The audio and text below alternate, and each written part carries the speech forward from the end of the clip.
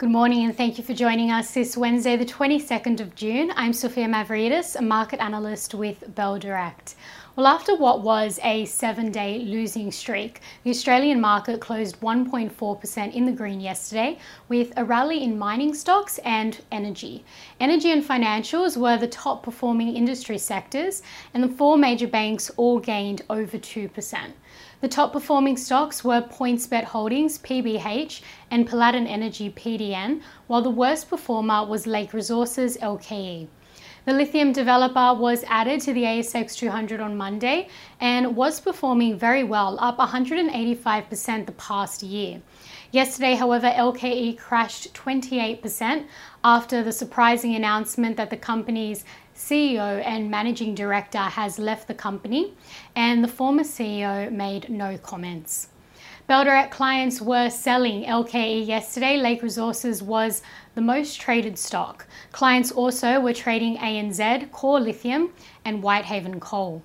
And US equities made a comeback overnight, with all three major benchmarks closing with gains. This follows the US market's worst weekly loss in 2 years, as investors assessed aggressive policy tightening by the Federal Reserve and rising chances of a recession.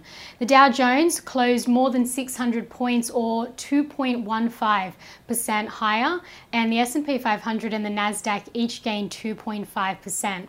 As for what to watch today locally, following New York, the Australian market is set to open higher today. The SPI futures are suggesting the local market will rise 0.75% at the open this morning. Now, in commodities, the price of oil is trading flat. Persistent concerns around tight oil supply continue to outweigh fears of an economic slowdown. The gold price is under pressure amid elevated treasury yields and a strong US dollar, and iron ore has tumbled to around $115 per tonne, its lowest level last seen last December. So this fall comes as persistent COVID outbreaks in China, as well as global rate hikes, raise concerns about demand.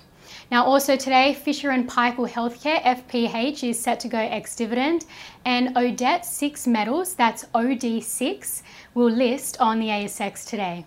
And to end on some trading ideas, Bell Potter maintain a speculative buy rating on PointsBet Holdings, PBH.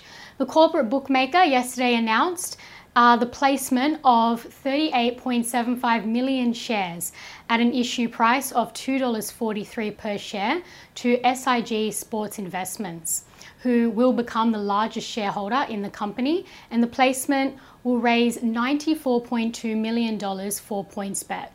The company also announced they've entered an agreement with a company called Neil Analytics to provide sports analytics and quantitative modelling services.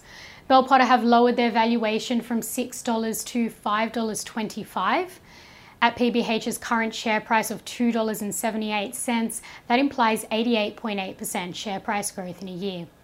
And Trading Central have identified a bullish signal in Nearmap, that's NEA, indicating that the stock price may rise from the close of $1.03 to the range of $1.26 to $1.32 over 15 days, according to the standard principles of technical analysis. And that's all for this morning. I'm Sophia Mavridis with Bell Direct. Have a great day and happy trading.